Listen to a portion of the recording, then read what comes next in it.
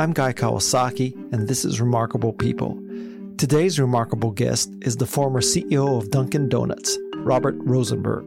Shortly after his graduation from the Harvard MBA program in 1963, he took over a family business. He was 25 at the time. This small organization morphed into Dunkin' Donuts. He ran Dunkin' Donuts from 1963 to 1998. At the time of his retirement, Dunkin' Brands represented 6,500 locations, including Baskin-Robbins and Togo's. After his retirement, he became an adjunct professor at the F.W. Olin Graduate School of Business at Babson, and he served on the board of directors of Domino's Pizza, approximately 1,500 locations at the time, and Sonic Corporation, approximately 1,700 locations at the time. He has a new book coming out called Around the Corner to Around the World, a dozen lessons I learned running Dunkin' Donuts. In this interview, he covers topics such as the challenges of a family business, focus versus diversity in product offerings, the role of a CEO, the role of a board of directors, and the process of planning and budgeting. This episode of Remarkable People is brought to you by Remarkable, the paper tablet company. Yes, you got that right. Remarkable is sponsored by Remarkable. I have version 2 in my hot little hands, and it's so good. A very impressive upgrade. Here's how I use it. 1. Taking notes while I'm interviewing a podcast guest. 2. Taking notes while being briefed about a speaking gig. 3. Drafting the structure of keynote speeches. 4. Storing manuals for all the gizmos that I buy. 5. Roughing out drawings for things like surfboards, surfboard sheds. 6. Wrapping my head around complex ideas with diagrams and flowcharts. This is a remarkably well thought out product.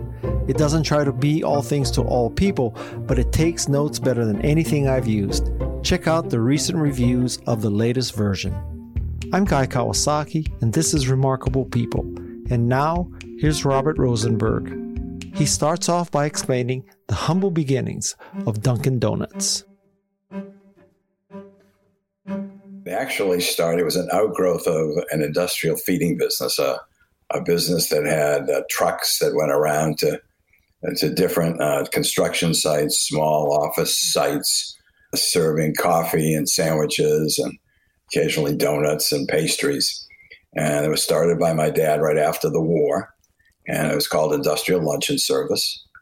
And my perception of that business was that as vending machines started to become popular in the sort of the early 1950s, it put a dent in the success of that business, and a diversification move in order to try to help a flagging business and help my dad and his partner, who was my uncle, to achieve my dad's dream of being a millionaire after taxes. They started to innovate other businesses. And one of those was a donut shop in a place called Quincy, Massachusetts. And that was the genesis of the business. And it didn't start as Dunkin' Donuts, however. It started under a different name and a much more modest start. There's this constant tension where there's diversification versus concentration. You have your father's business with multiple lines of businesses, and then you decide to go all into coffee and donuts. So can you address the issue of diversification versus concentration? Yeah, that's a great question. It's always a tension. It really gets at the heart of the art of management. There's the tension between what I would call, I'm actually borrowing something from an old Harvard professor, between experimentation, which was this desire to keep springing out new things, and exploitation, which is basically taking a business that's already in your midst and burnishing it up, paying a lot of attention to it and exploiting it. And one of the reasons why I ended up at age 25 getting the nod to take over a family business was because it was in a lot of extremes. It was in trouble. And one of the key reasons it was in trouble was just because of the fact there was far too much experimentation. In 1963, there were 8 little businesses and a small, not very deep management team, more than they could handle. And they overlooked and actually abused the diamond in the rough that was in their midst. And you're absolutely right. The first sort of 5 years of when I took over, from the time I was 25 to 30, and then lo and behold, what did I do in the next 5 years but actually fall prey to the very same seduction in terms of expanding and exploring for far more than I could handle, or the organization could handle, and nearly took the whole business off a cliff. And luckily able to survive that and learn a lesson that I will never forget. I oftentimes liken it to a kid putting his hand on a stove when it burns and take it off quick. I'm not likely to do that again. But it took that kind of very vivid lesson to sort of groove in my mind and in the mind of our organization, the fact that we had to be very careful about how far we would experiment. And there was always a balance, and there's always tension going on in any business. This isn't just our business. It's any business has that issue they have to deal with. And that's the art of a leader.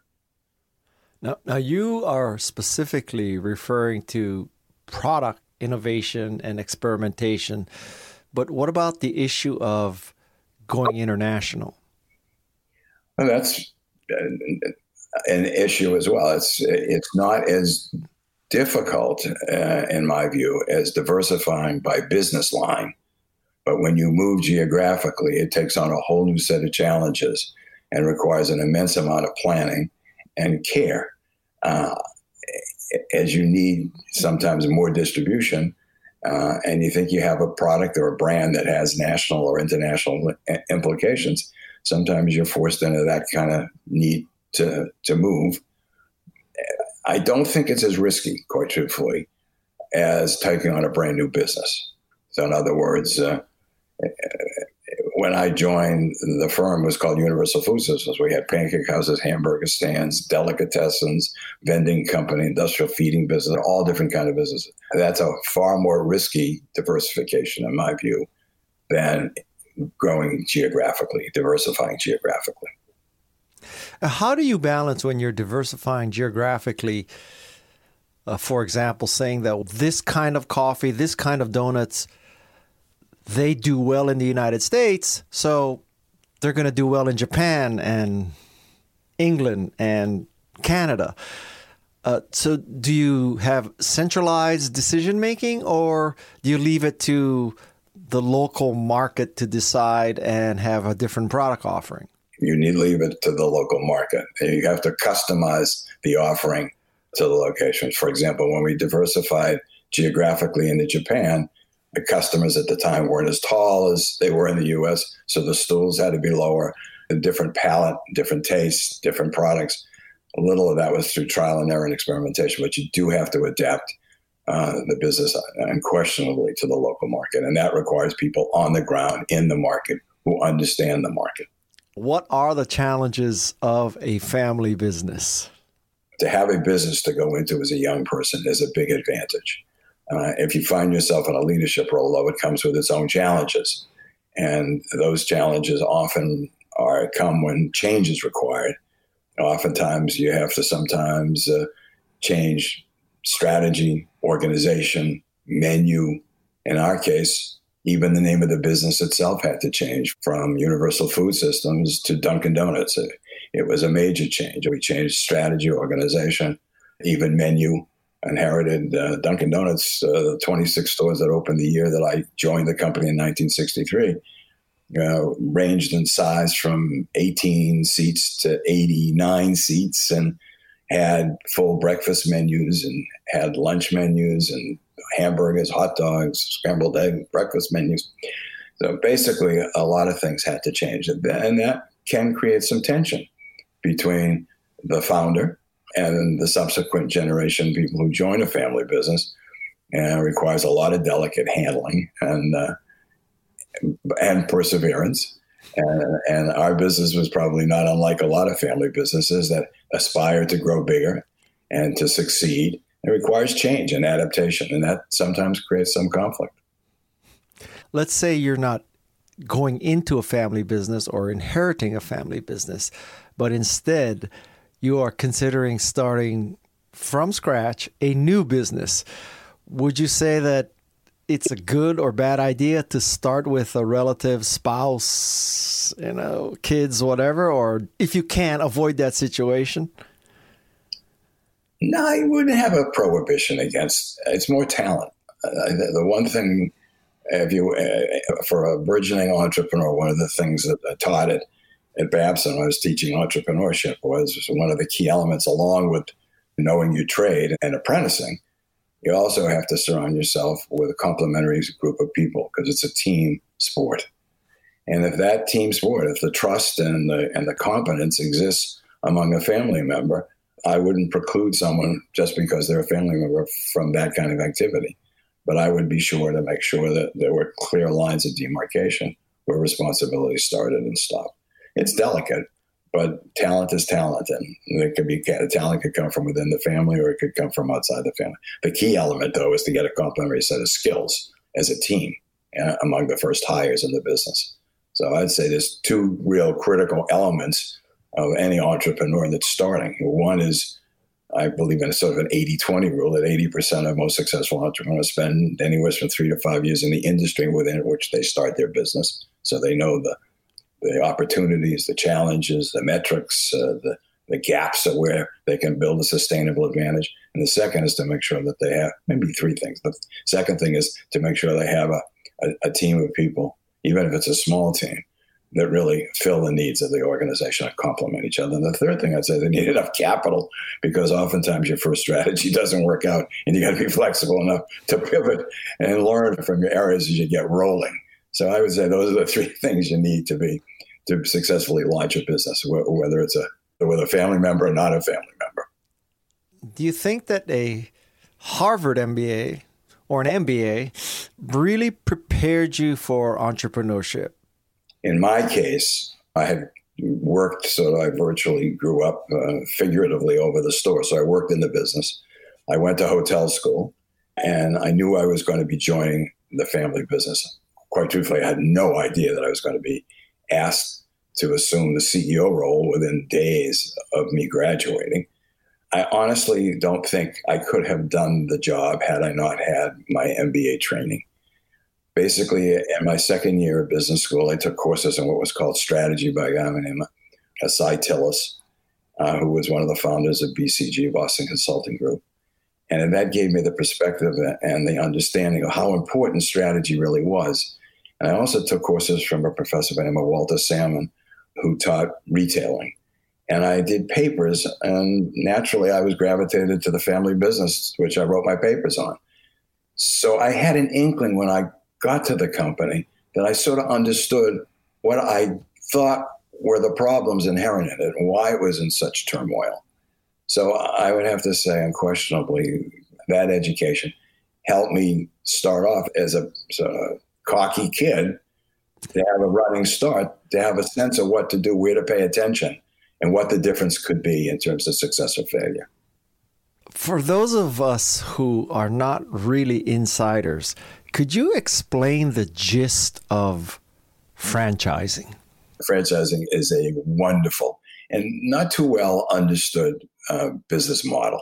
It basically combines aspects of a large corporate holder that has a business style, a format of business, and it licenses the rights to utilize that to an individual entrepreneur at the local level. And it combines the potential sophistication of a large brand holder or service holder, so someone who has a business format, combined with local. It combines it with local execution at the store level, at the unit level, close within the community. So it combines the best of both worlds. And oftentimes understood, it's not only a way for an individual to obtain and reduce risk and obtain an opportunity to enjoy greater earnings that might otherwise be available, but also today in some of these enterprises, these franchise businesses have grown to become the pillars of many communities and have turned into large enterprises worth tens of millions of dollars. So it's been a method of wealth creation. There are probably in the United States today 750,000 business format franchisees. And between that and dealerships, I would estimate that you could be accounting for as much as 25% of the goods and services in the United States are distributed through either dealers and or franchisees. And it is a wonderful business format. As I say, it reduces risk dramatically for an individual who's considering entrepreneurship as an alternative. Oftentimes people don't think of a franchise as a way as an entrepreneur, but you are in business, but you're not in business by yourself. And you have the advantage of someone who's been there, done that, and put in the kind of apprenticeship that I often say is required of an entrepreneur going into business, the 3 to 5 years of learning the trade of that business. Oftentimes, that's what a franchise helps an individual bridge that gap. But as a franchisor, isn't it hard enough to make good coffee and donuts, and then you have to add herding the cats of selling franchises? Didn't you just make your life twice as hard? Not actually. Basically, you start with a school and you help train and inculcate people. You create a culture. You have field supervisors who help coach individual owners to maintain standards. And we believe that our success is really dependent upon our ability to consistently deliver high-quality products and services day in and day out. So you may give up an element of control by virtue of having a third party, but you gain so much more by virtue of having someone who's got skin in the game on the front line, dealing directly with staff and customers in the community in which they're doing business. And most times you find that most franchisees understand the importance of a standardized execution of the product and the quality of the product. And you spend a lot of time. You start early with a school. In our case, it was Dunkin' Donut University, which was a six-week training program. And then on an ongoing basis, an opening crew, and then ongoing district managers, that 1 to every 20 stores that they're responsible for coaching and helping. Do you think that back then, the Dunkin' Donut employee, the central employee, do you think they get up in the morning or got up in the morning and thought, I work for a great retailer of donuts and coffee, or they got up in the morning thinking, I work for a franchising company? Or did they have to think of both? I think they thought of both. Success in a distributed system where you got lots of outlets, you rise and fall, staff rises and falls on how good the unit manager is. So they wake up and say, I not only am part of, hopefully, an enterprise that brings a smile to all my customers' faces every day by starting their day off with a great cup of coffee and a baked product or fried product being a donut, but I also work for a great man, woman, husband, wife team, whatever the ownership is, who care about me, who take good care of me, who are nice people, who appreciate me. So it's a combination of both. So hopefully it's both the brand as well as the unit manager. And the unit manager could well be an owner, a franchise owner. And staff, I think, relate directly to who the manager is of that unit. Now, in the franchising business, one of the key tenets is geographic sort of exclusivity, right? So you don't put 2 Dunkin' Donuts in the same shopping center. But what happens in a digital economy, or is franchising just because there's no sort of geographic boundaries in a digital economy? So is franchising just off the table for anything digital? No, I don't think so. As a matter of fact, basically the successful ones have started as operating companies, just like ours did, where the founder starts with a concept that provides goods and services in a superior way. And the second generation of those that succeeded and made it big were those that kept that strong operating basis and grafted onto it a strong marketing orientation, really all the packaged goods orientation. Now we're going through the third stage of those that are going to flourish in the future, those that not only maintain great operations and great marketing, but also understand the whole element of technology. So you're seeing the ones that are going to survive the pandemic, for example, are the ones that understand digitization, the ones that already have consumer relationship marketing down pat, who have relationships, Apple Pay, or pre-ordering and phone ordering and customization. So digitization is brought to bear as a big enabler, I think, of some of these concepts, and they're utilizing them. I was on the board of Domino's, and basically we gravitated to become a technology company. That spelled a difference in that particular company. And we're thriving as a result of the ability to be a technology company.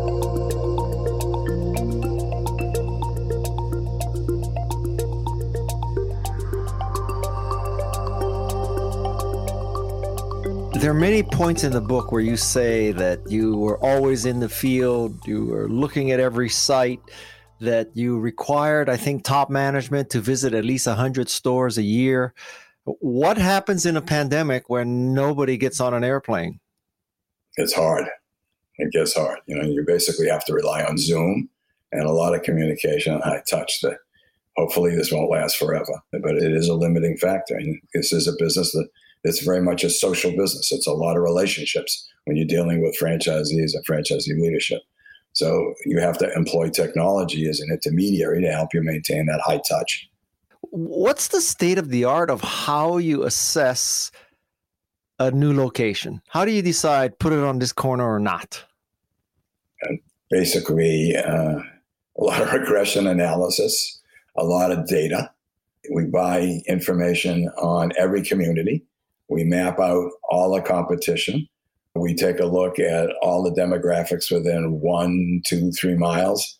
Most retail businesses, in my experience, generate 80% of their business within a 10-minute driving time or walking time, be it an in-town location or a suburban location.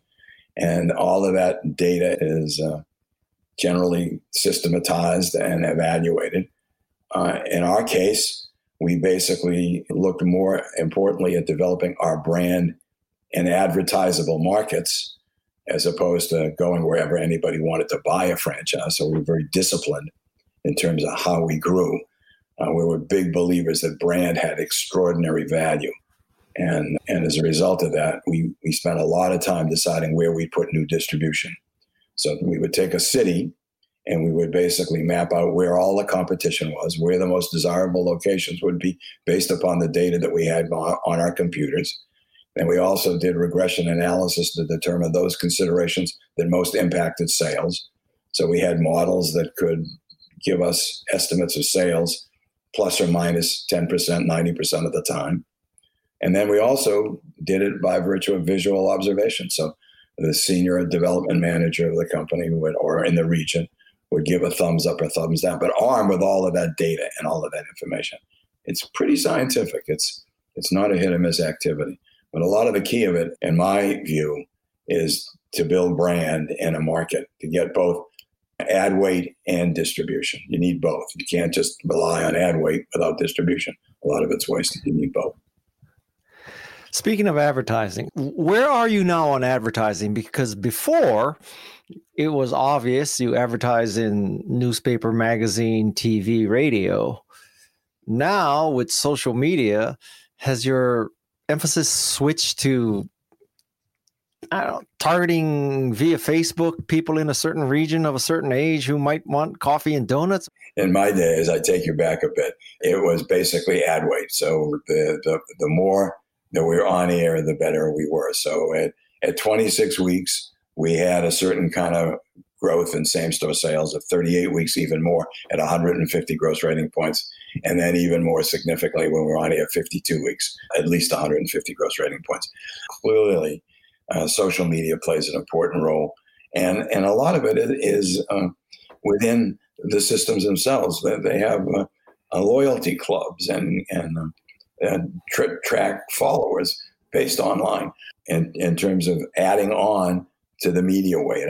Additive as opposed to subtractive in terms of the budget, I am sure. So they're keeping up mass media as well as very pinpointed individual contact consumer relationship marketing based on loyalty, based on award characteristics where customers follow a brand and take advantage of all of the benefits that they get through social media. I had no idea that Dunkin' Coffee would never be older than 18 minutes and Dunkin' Donuts would never be older than 4 hours. So can you discuss this emphasis on quality and how you came to these kinds of decisions? It really started way back. The business was always founded on an uncompromising commitment to quality products. When I assumed responsibility for the business, as I said earlier, a lot of the more recent stores that the prior management had opened were diverse menus of all kinds of food products, undifferentiated. So we committed ourselves to make sure that we were going to focus on, at the time, 2 products, coffee and donuts. And we were going to make sure that those products were the very best in the world. I also had the opportunity to run into a fellow by the name of Charlie Lubin, who was the founder of Sara Lee. And I visited with him at his club. He had already sold his business to Consolidated Foods. But I asked him over lunch to tell me what he thought the secret to his success was. And he turned to me and he said, "Bada." I was taken back. I said, "Am I repeating it?" And he said, "What do you think a pound cake is?" I said, "I have no idea." He said, "A pound cake is a pound of flour, a pound of sugar, and a pound of butter." And that sort of just stuck in my head. I said, when you really think about those long live food products, what they have in common is the real deal. It's butter, cream, real fruit fillings, and coffee, really made rich with real pure cream. That really spells the difference in terms of a food product. And we made a commitment then that any product we would have would always be of the utmost of quality. So, if we used Madagascar vanilla and Saigon cinnamon before the Vietnamese War, we tried to use the very best ingredients we could find. The Dunkin' Donut specifications for coffee run 27 pages. Most dairies in the United States do not make 18% light cream. I believe that coffee tastes absolutely more delicious when you have real 18% light cream. The difference in mouthfeel and taste is totally different. We had to go around the country and convince dairies who continually refine all the way down to skim milk to no butterfat from 40% whipping cream butterfat. We had to convince them to make 18% cream for us. And we were very fastidious about all those kinds of products and how we delivered them. Same thing with our donut mixes and our shortening and fillings with pure fruit fillings. And jelly to us was apple and raspberry fruit, and that was a jelly filling. Apple filling was real apple. And if we're going to be in that business, we're going to have the best product, the best tasting, and the most delicious product, and almost always made with real ingredients in order to be able to provide a competitive advantage. If a pot of coffee was older than 18 minutes, it was thrown away, and donuts older than 4 hours were thrown away? So now they have larger units in terms of how they sell coffee. But in those times, we had a 60-ounce pot of coffee, and we would make it continuously. We would grind the beans fresh on premise in front of the customer. So the beans were delivered in nitrogen flush packs every week, fresh from the roaster. So the product never deteriorated. I think coffee begins to deteriorate after 10 days or so. We never allowed the coffee bean to deteriorate. It was always packaged properly. And we ground it fresh in front of people. We ground it more richly than any of our competitors, significantly more. So that 60 ounce of water coming out at 200 degrees, when it brewed, it didn't pick up as many of the tannins because we had a richer base in terms of the amount of coffee that we put in the pot. And so all of those steps, and then including the cream that we used when we finally served it, we were committed. You can tell we were champions of product quality, always. That was always a hallmark of the business. Still is. I found your discussion of the number of objectives a company should have quite interesting. So can you provide your perspective on how many objectives a company should have? What kind of objectives should they be? Are they all quantifiable? It's all part of a planning process that ran throughout the whole width and breadth of the company. Everybody really, it was either a profit center or a cost center. So everybody operated in a program of management by objectives. So the first element of the planning process really was most important. It was a mission. What did the company want to be? And if you couldn't define yourself with those words to be, it was hard to describe what your purpose and what your mission was. After that, you had to define, in my view, no more than 5, but probably best 3 critical metrics of what you want the business to have, or as a profit center, what that profit center has to achieve. But I use objectives and achievements as one word, and goals, they all mean the same thing.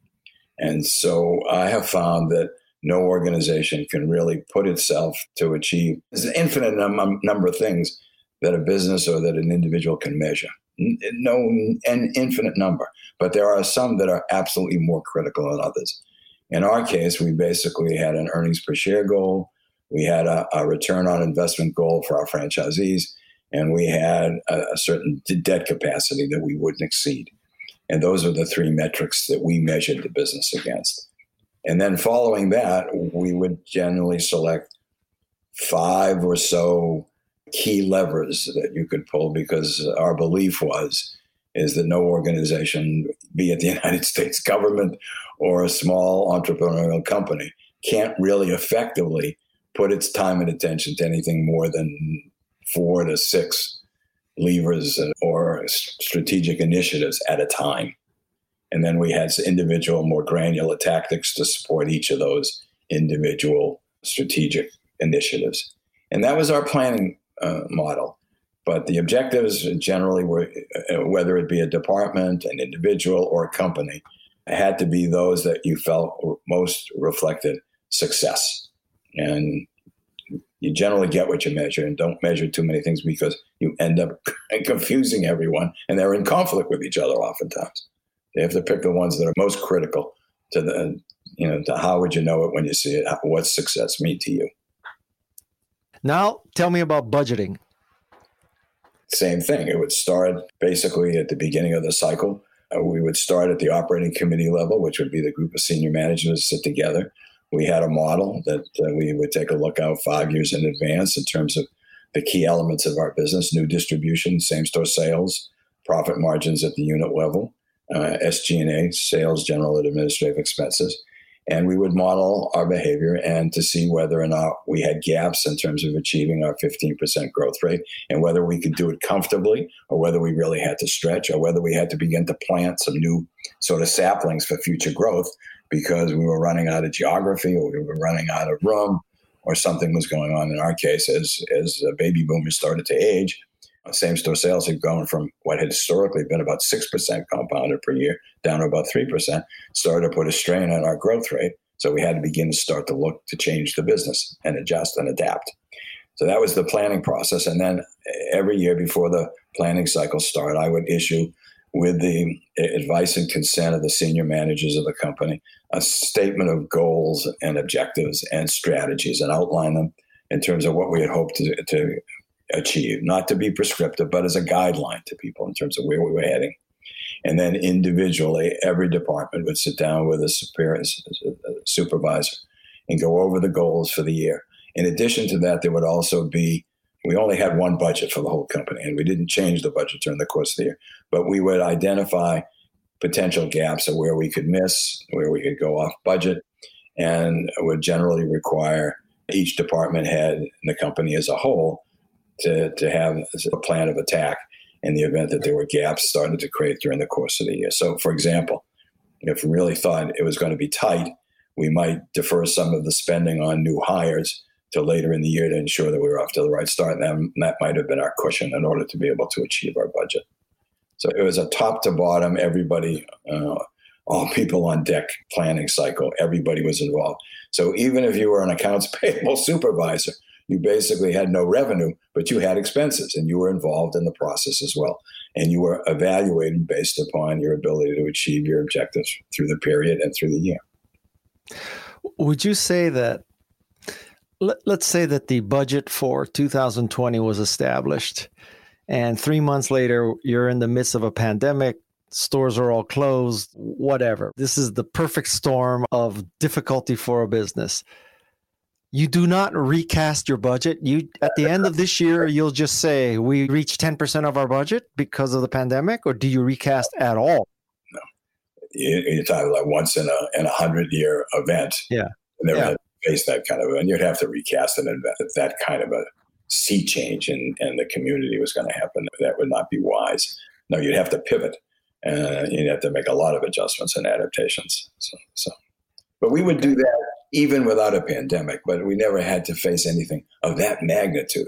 So, for example, as I suggested, if it was going to be a tight year, we might defer certain hires and certain things to later in the year to make sure that we had a healthy, margin, and that we were well on our way to achieving our budget before we would spend. So it would be those adjustments that we would have in our back pocket as we move through the course of the year. That's just good management, not to overpromise, and you don't want to overpromise and underdeliver. But just to be clear, so let's say you set a budget and a pandemic doesn't happen, but for whatever reason, it's clear that you're not going to make that budget. Now, you talk about the variables you can change to reduce costs and stuff, but you would not recalculate the budget so that it looked like you came closer to the budget? No. You would not. No. You just take it, let it be. Yeah. You're talking about like a once in a millennial kind of thing. Yeah. But on the normal circumstances, basically, hopefully our planning was smart enough and well enough. And the fact of the matter is that we never, we always delivered on our promise. After the second 5-year era, in which case we had a miscast strategy and the wrong set of objectives, I was still trying to grow at 100% or 50% a year, which was crazy. Once we learned the era of my ways and never recreated that and reduced ourselves down to a much more manageable 15% growth rate, we were always close. And I think there was only 1 year we didn't make our annual, and the 25 years after that, I think there was only 1 year senior management didn't get its bonus based on the achievement of its annual budget, in which case we forsook our bonuses and made sure that the rest of the team did get it because we took the hit. It was our plans. But I think that was 1 out of 25 years where we really missed. Let's now talk about boards of directors. So who do you want on a board and what should it do? A board of directors, who do I want? I want basically the same thing I would do in terms of trying to select an organization. I would define the assignment. So a lot of what you might need is based upon what the needs of the enterprise are as best you can define them. So if you were going to grow internationally, you'd want someone that would be savvy in that regard. If you had financing issues, you'd probably want someone with those kind of financial skills. If you had legal issues, you'd probably want a lawyer. In my view, I think some of the best board members are retired or existing practitioners who are in the field.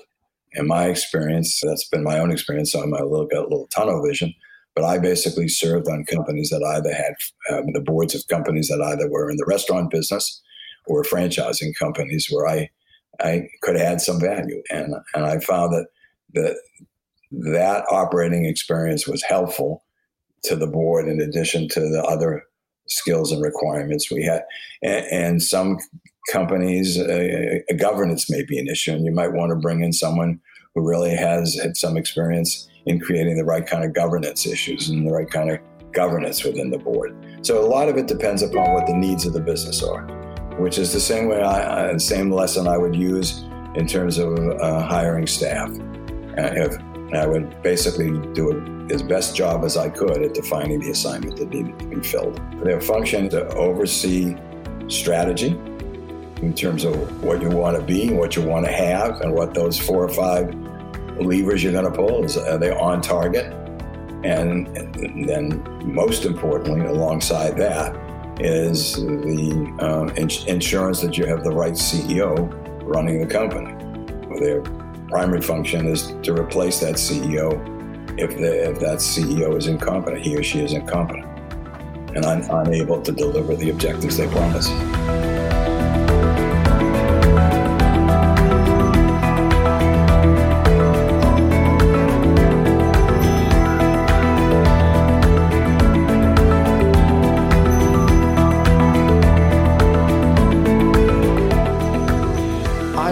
This, and I hope I got it right, but did you say in the book that there are 4 board meetings and there are 4 topics decided in advance, and there's that kind of structure that each of those 4 board meetings had a specific theme?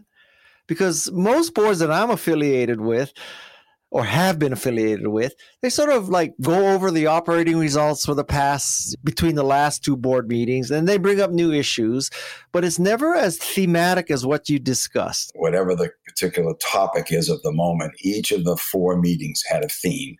It would start with what we would call a SWOT, strengths, weaknesses, opportunities, and threat analysis of the company and the environment in which it operated. And so that the board would have some idea of what the industry was doing, what the competitors were doing, where the opportunities lie, where the threats lie. So that would start the whole planning cycle off. So every board member would be involved in what was happening within the business and the industry. The second, in addition to other activities, so we might also at that meeting have a threat analysis where you would basically think through what disaster could befall the business and how would you respond to it. For example, if there were a pandemic, what steps would we take in advance? Not in real time, but in advance. In our case, oftentimes the greatest threat we faced is a health issue. What if someone, God forbid, got sick and we started to have E. coli? Now, in a fried product, that's less likely. But in other boards, I served on the food business. So we would identify the 3 or 4 major threats and how we would respond. So that would be done in addition to, let's say, the SWOT analysis that would start the planning cycle or some other activity. Plus, the CFO would give us the quarterly results of the things that you would be more noticeably comfortable with in a board meeting. What's going on? What's the latest numbers? But we would start way in advance of that in a big picture. The next meeting, we might have an individual activity, but where we might be looking at quality control or some other issue, or a department head would report. And we would also look at the numbers, but then we would have a 5-year plan. And that would provide the board the opportunity, given the SWOT analysis they've already been armed with 3 months earlier, to now come in and say, does this make sense to me? Is this the right mission? Is this the right set of objectives? Do we have the right kind of management to do that? Had I had that in place in the second era of my career, I might not have decided to change from a focused donut and coffee company to a franchising company and almost drove the company off a cliff. That's when we began to start to put that kind of formalized thinking and planning in place to protect the CEO, me, from making those kind of errors again, to have a kind of forum to say, whoa, have you thought about this? Does this really make sense? Do you really have the resources to do that? This is where they're engaged and where they provide value. So that would be a 5-year plan. The next meeting, the third meeting in the cycle, would be the annual plan, which would come off the 5-year plan that already now been inculcated with the SWOT analysis in terms of the positioning of the brand, the strengths and weaknesses, the 5-year plan in terms of what we want to accomplish, and whether or not we're following on the annual plan. The fourth meeting would be a TO&E. I was in the military, so it's a table of organization and equipment. You basically would list every single senior manager in the company based upon promotability. So they'd be green, promotable within 2 years, yellow, need more of an environment, red, they're really identified to have to leave the company. So you would go through every one of the senior managers. Everybody would identify everybody within the organization so that the board knew how deep the organization was and who would be the successor to the CEO. Yes, that was the rhythm of the board. And quite truthfully, I was able to bring that same kind of rhythm to the other boards that I served on, that same kind of rhythm. And it served us well, at least on some of the major publicly owned boards that I served on. Until I read that in your book, I had never heard of 4 different themes for 4 board meetings ever. My eyes were opened by that discussion. Great. Now let's talk about what makes a good CEO. A number of things. I think a good CEO, in my view, has to have a passion for the job and a passion for the business. You got to really love the business, and you really have to have a passion for the job because it's a taxing one. I think a good CEO has to understand what are the major functions that have to be fulfilled as a CEO. And in my view, if the strategy and the organization aren't spot on, there's little else you can do to make a successful enterprise. So you got to get those 2 things right. So a lot of time and energy goes into shepherding the planning process, some of which we've already covered, and manning the organization with the appropriate people to fulfill that plan, that strategy. The third function, and I think is critical from my experience, has been you also are a communicator in chief. It's part of your responsibility to align all constituents behind the strategy of the company. And that is a continuing task. Most people think that they say it once and everybody gets it. Not true. People are so preoccupied with their daily lives. You very much have to repeat over and over again and work very hard in the field, wherever you go, in every forum, to ensure people are buying into and understand the strategy and the objectives of the company. And the last thing that a function that a CEO, a good CEO, has to be is someone willing to jump in and in times of crisis. The world is an unpredictable place, as we know, and there are going to be crises that occur, like a pandemic. And a CEO has to be able to jump in.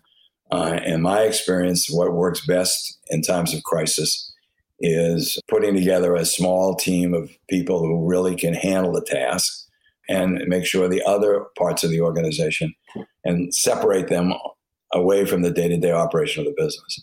Have them focus particularly on that crisis and that activity while the rest of the organization executes on a day-to-day basis the execution of the business. So those are the functions I see in terms of strategy, organization, communication, and crisis management. And the other part of being a good CEO is the values that you stand for and the characteristics. I do think that the best CEOs I've found have been extremely trustworthy, people of high integrity, a passion for the business, humble, basically open to input from others, continuing to grow. It's a long journey, and the world is changing so quickly, so many new activities, so many new things happening, that you really have to continue to grow and expose yourself to all kinds of seminars and colleagues and learnings and books. So those combination of both of personal characteristics as well as functions make for, in my opinion, in my experience, a good CEO. Starbucks started in 1971. So from 1971 to when you retired, Dunkin' and Starbucks were both in the world. What's your analysis of Starbucks? All right, I don't see Starbucks as starting in 71. I see it starting in 91. When Howard Schultz got there and he bought it, it might have been weeks before that, but it really didn't come onto my screen until then. And initially, not so much today, but initially during my era, I basically saw it as a different business. It was a lifestyle brand, and it could go anywhere in the world. It wasn't so much selling a product, it was as a lifestyle, a third place, a place between home and the office. And it was an environment. It had a kind of maybe not so much today, but in those days, back 25 years ago, it had a panache. The macchiatos and lattes that were different than Dunkin's small, medium, large coffee to go. It was a different business. I learned things from it. I watched carefully what they did, but I didn't see them so much as direct competitors. We were a QSR business, and they were what I would call a lifestyle brand. It was a different kind of customer. Oftentimes, there's a lot of exchange between them. And now, increasingly, I see them coming up against each other more as they edge out each of them with their daily brew in order to appeal to the Dunkin' customer on the go. And Dunkin's moving into nitrogen flush and cold brew and lattes, cappuccinos and other things. And I was already beginning to do that when I took over Baskin-Robbins. But the answer to your question is, for the last 8 years, they were very much on my screen, but I saw them someone to learn from in terms of what they were doing, particularly with Frappuccinos, a lot of cream-based products. I thought people love things that taste delicious, and was a way forward for us. And we began to introduce, when I took over Baskin, I found we had great flavor people there, and we began to start to migrate. The first product we introduced, I took the marketing head from Dunkin' and made him in charge of Baskin-Robbins, was a cappuccino blast, it was called. And that then moved to Coolatta at Dunkin'.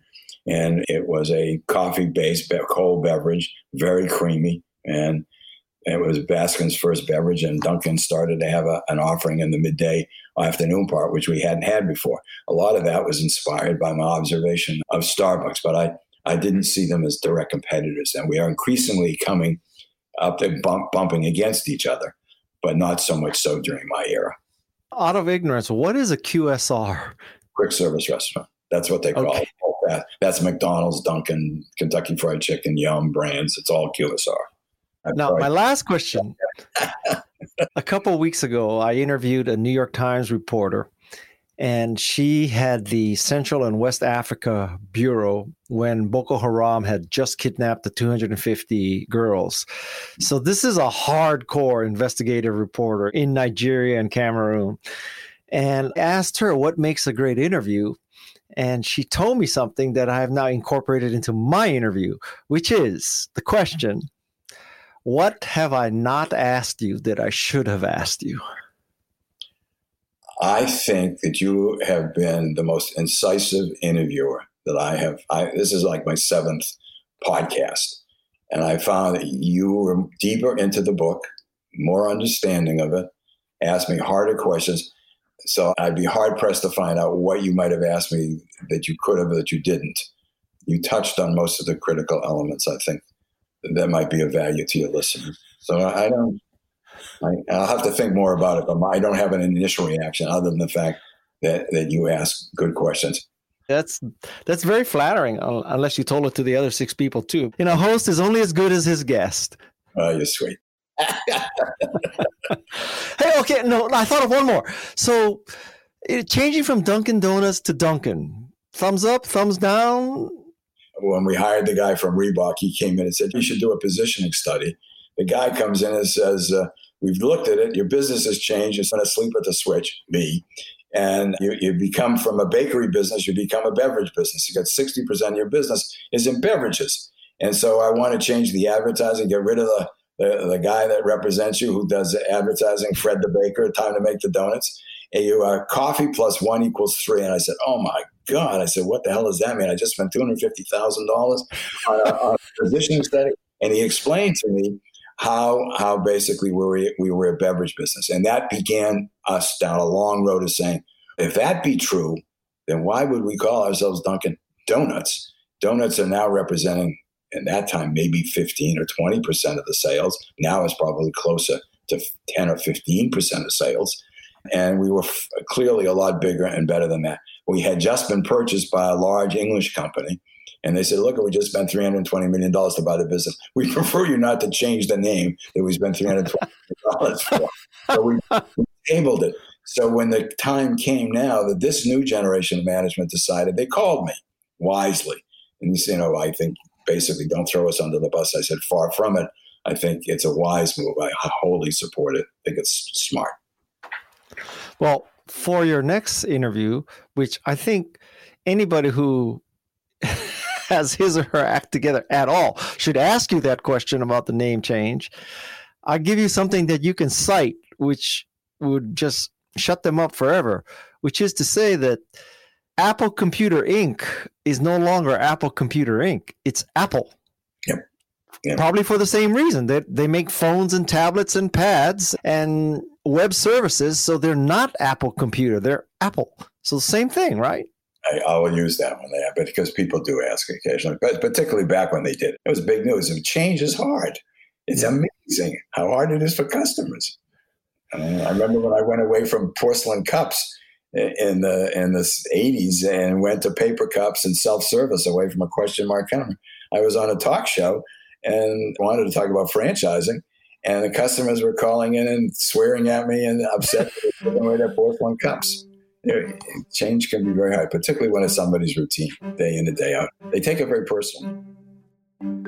I hope you enjoyed this interview of someone who ran a large analog operation for quite a few decades. Not just clicks and bits and A/B testing, but real stuff. Donuts and coffee. Donuts no older than 4 hours and coffee no older than 18 minutes. I'm Guy Kawasaki, and this is Remarkable People. My thanks to Jeff C. and Peg Fitzpatrick for making this podcast a slam dunkin'. I can hear the groans already. Remember, wash your hands, wear a mask, don't go into crowded restaurants and bars, and listen to Tony Fauci. Mahalo and aloha. This episode of Remarkable People is brought to you by Remarkable, the paper tablet company.